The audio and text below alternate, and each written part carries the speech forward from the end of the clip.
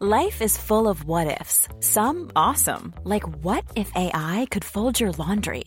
And some, well, less awesome, like what if you have unexpected medical costs?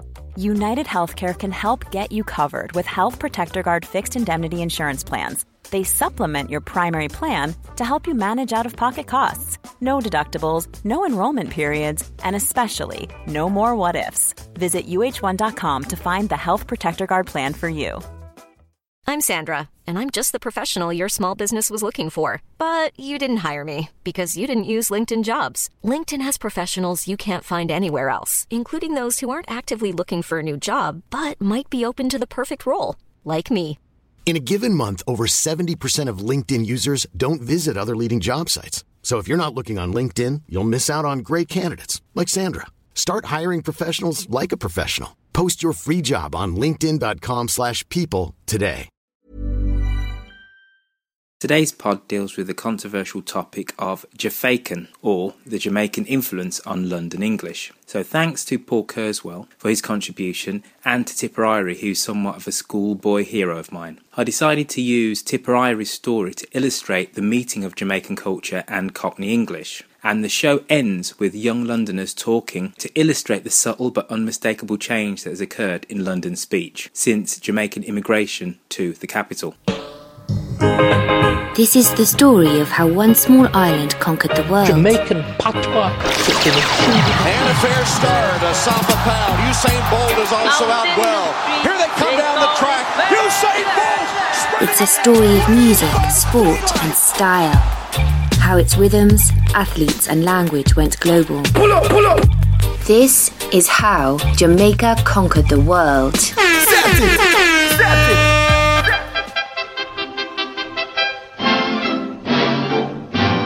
My name is Tipperary. I am a recording artist and I live in London, UK. I'm Paul Kurzweil. I'm Professor of Social Linguistics at the University of York.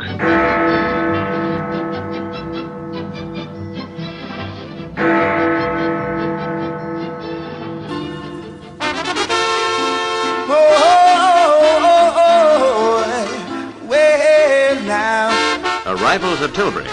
The Empire Windrush brings to Britain 500 Jamaicans. Many are ex-servicemen who know England.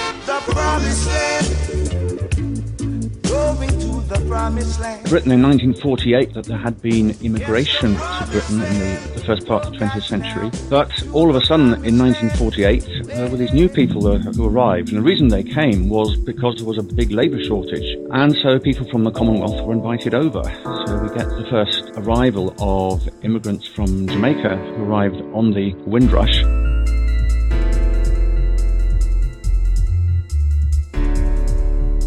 When the West Indians came over, they tended to settle in particular places in London, like Notting Hill, for example. In Birmingham, they would settle in Handsworth. I think probably one of the reasons for that is something known as chain migration, and that is some of the early migrants, the pioneers, if you like, came over, found somewhere to settle, and then they sent the news back home, and more people came and settled close to where the existing communities were. So this is why you find a lot of people from India and Pakistan in Leicester and Bradford, for instance, but not in York, because of this sort of chain migration. Now, why have you come to England? To seek a job. And what sort of job do you want? Any type, so long as I get a good pay. Parents came over from Trelawney, Jamaica in the late 60s. Well, when the people arrived, they discovered that it was hard to get accommodation. So there were signs saying no blacks, no Irish, when they were trying to rent accommodation. Somerleyton Road houses many of the 3,500 immigrants who have settled in Lambeth. At number 49, Mr. and Mrs. Austin live comfortably with their children. They are lucky, for many of their fellow immigrants have been crowded 6 or 7 to a room with a weekly rent of 30 shillings each. So when they came over, it was basically 5 of us in one small room. There was kind of like a communal shower and bathroom, toilet, normal standard things in the early 60s, what we had.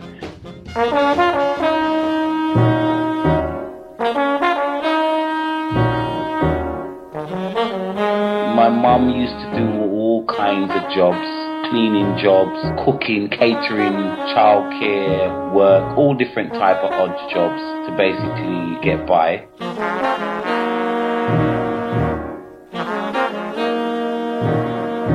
And then my dad got himself a corner shop in Dulwich, believe it or not. It was a greengrocer's.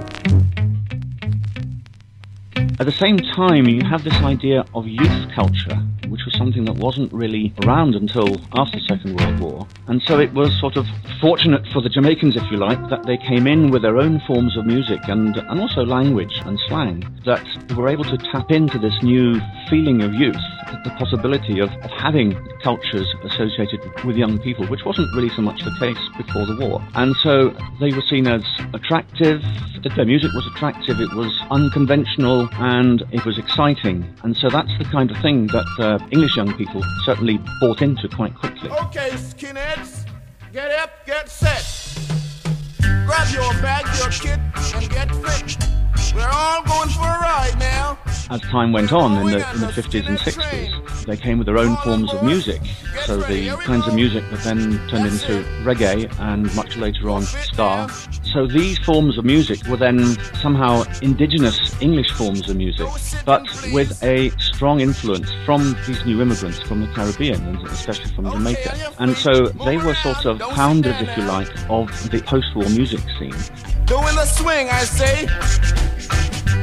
Growing up in South London, my dad used to have like a basement in the basement of our house. Basically, we used to have a corner shop. My dad used to rent out that corner shop to bands, you know, like the Real Thing, a lot of these disco bands from the 70s. And then my dad used to, of course, keep his little shubbins on a Friday and Saturday night. And I used to just go down there and listen to him play U-Roy, Big U, Trinity, people like that. And then, of course, people like Gregory Isaac, Dennis Brown.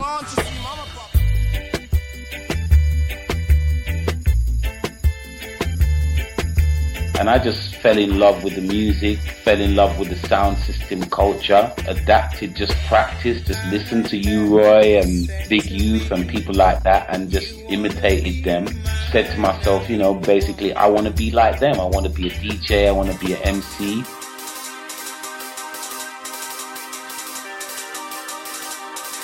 Well, the music spread throughout urban England, of course. I mean, one of the main things was that the Jamaican influence was actually very great, not only over the English people, the white people, but also on other Caribbeans, so that you get something that some linguists have called London Jamaican. So my colleague Mark Seber wrote a book called London Jamaican. And the point that linguists have made is that the form of speech that grew up in the 60s and 70s and 80s was a form of Jamaican patois rather than versions of speech from, say, Trinidad. All the young Caribbeans then bought into the Jamaican way of speaking. This is something that, I suppose, because of force of numbers, Jamaicans they're not in the majority, but they were the largest single group of immigrants from the Caribbean. So that their culture and also their language became the dominant one, certainly among the young black people in London and Birmingham. So, I suppose towards the end of the 70s, the early 80s, you find this fairly homogeneous form of Caribbean speech, which was characterised more by Jamaicans than by anything else. So what you then found was young people who could then switch into and out of a Jamaican patois, even if they came from somewhere else in the Caribbean.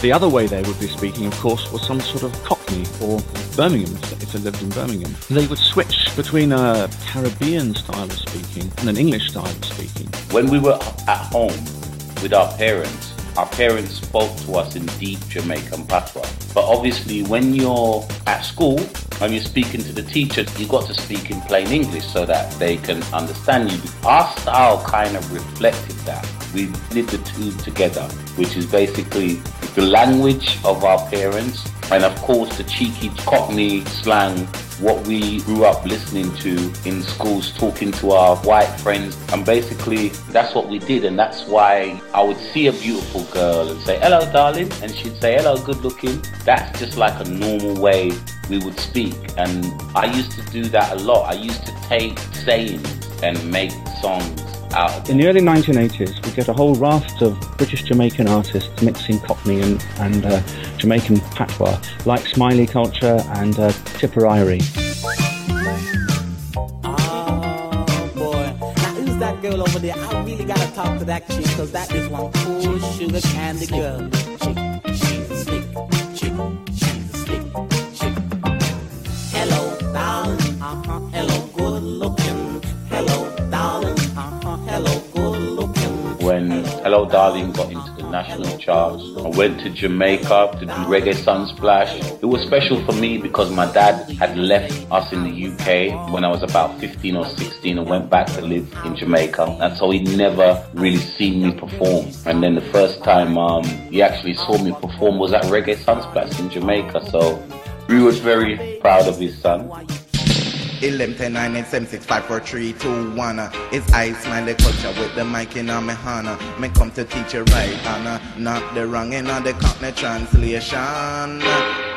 30 years on to the present day, you don't get this strong feeling of a Jamaican culture which is somehow set up against the Cockney culture and that you have to sort of translate between them somehow. There is now both linguistically and probably musically, something of a shared linguistic experience, if you like. So as the young Caribbean people who are now speaking a form of London English, but of course the London English that they speak is something that many people outside London at least perceive as some sort of Jamaican-influenced way of speaking, or even some people call it Jamaican. And there's a term for it which the media have pushed, that is Jafaican. Black and white, boy and girl operate in this language together. This language which is a Jamaican patois.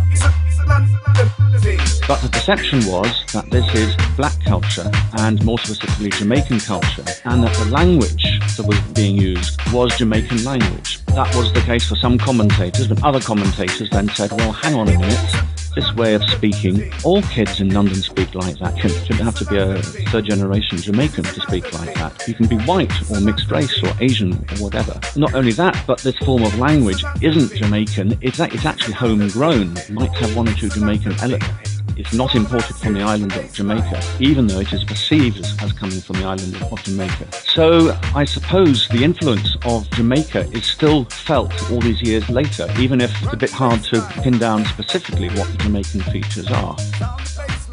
What linguists have said is that some of the pronunciations that are used by young Caribbeans are also used by young Asian people, young white people, young Arab people, and so on. But this is still perceived in some quarters as a form of Jamaican. And I think the reason why it is perceived somehow as Caribbean is that it is very clearly not traditional Cockney.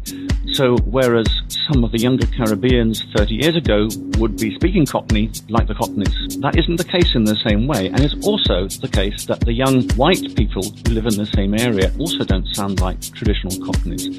There's been a sort of move of the Cockney accent, if you like, east out into Essex. So that's the sort of place where you still find some sort of traditional Cockney speech. Well, I grew up in Ladbroke Grove, North Kensington, which got a strong Jamaican. But I've been around loads of Jamaican, Caribbean people. I've gone to their parents' house, their parents speak Yardie accents. So I've picked up words from them. So it's from where you're from, you pick up how you're speaking. It doesn't matter about the heritage. I remember I was in HMV one time. I was in the hip-hop section, looking around. There's some Indian bro in front of me. And he looks sort of like behind me, yo, what's up? What's going on? You come into my yard? I was thinking, who's he talking to? I don't know him. I look behind me, there's bare Asians in it. I was like, nah, that's gone to the next level, innit? So I think the music, dancehall, reggae, mixed with the culture, travel, innit? I've been brought up around a lot of cultures.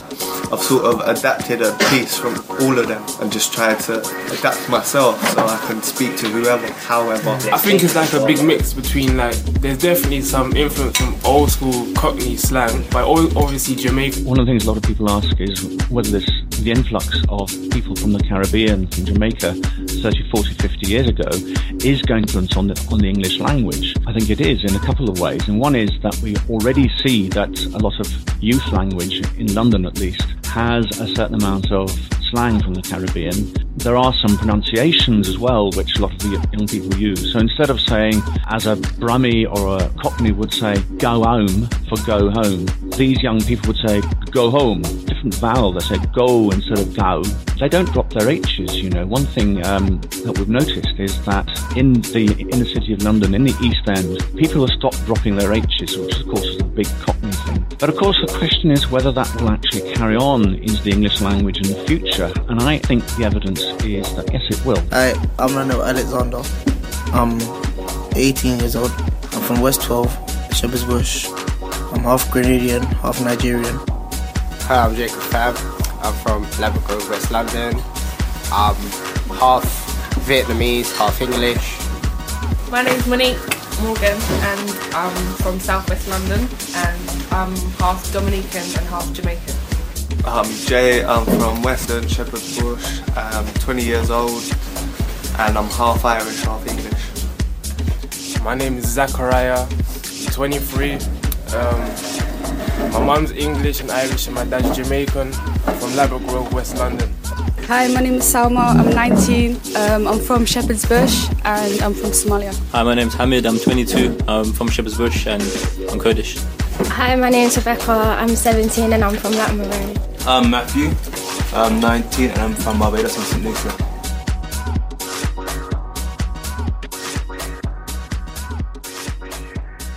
First, I'd like to say thank you to everyone who's written reviews on iTunes. I still need more. It's the equivalent of giving me cash, as it helps to keep the podcast high on the iTunes rankings, so please write more reviews if you haven't already.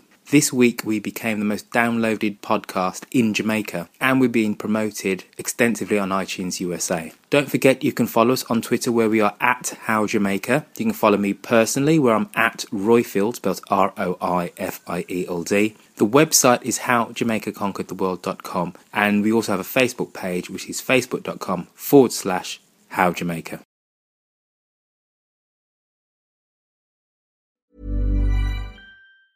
Planning for your next trip? Elevate your travel style with Quince. Quince has all the jet-setting essentials you'll want for your next getaway, like European linen, premium luggage options, buttery soft Italian leather bags, and so much more. And is all priced at 50 to 80% less than similar brands. Plus, Quince only works with factories that use safe and ethical manufacturing practices. Pack your bags with high-quality essentials you'll be wearing for vacations to come with Quince. Go to quince.com/pack for free shipping and 365-day returns.